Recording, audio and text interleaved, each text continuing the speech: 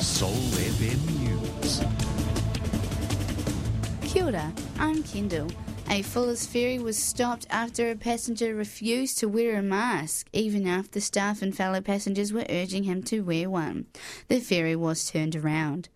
South Island business owners are pleading the government to move the South Island out of Level 2. The Cabinet will meet today to review alert levels. 74 people have been arrested in an anti-lockdown protest in Melbourne.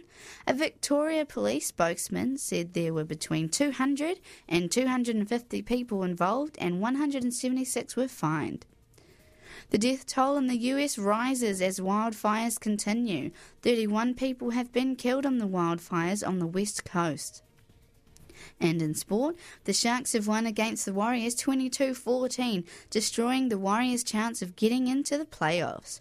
That's news and sport for Newsbeat. I'm Kendall.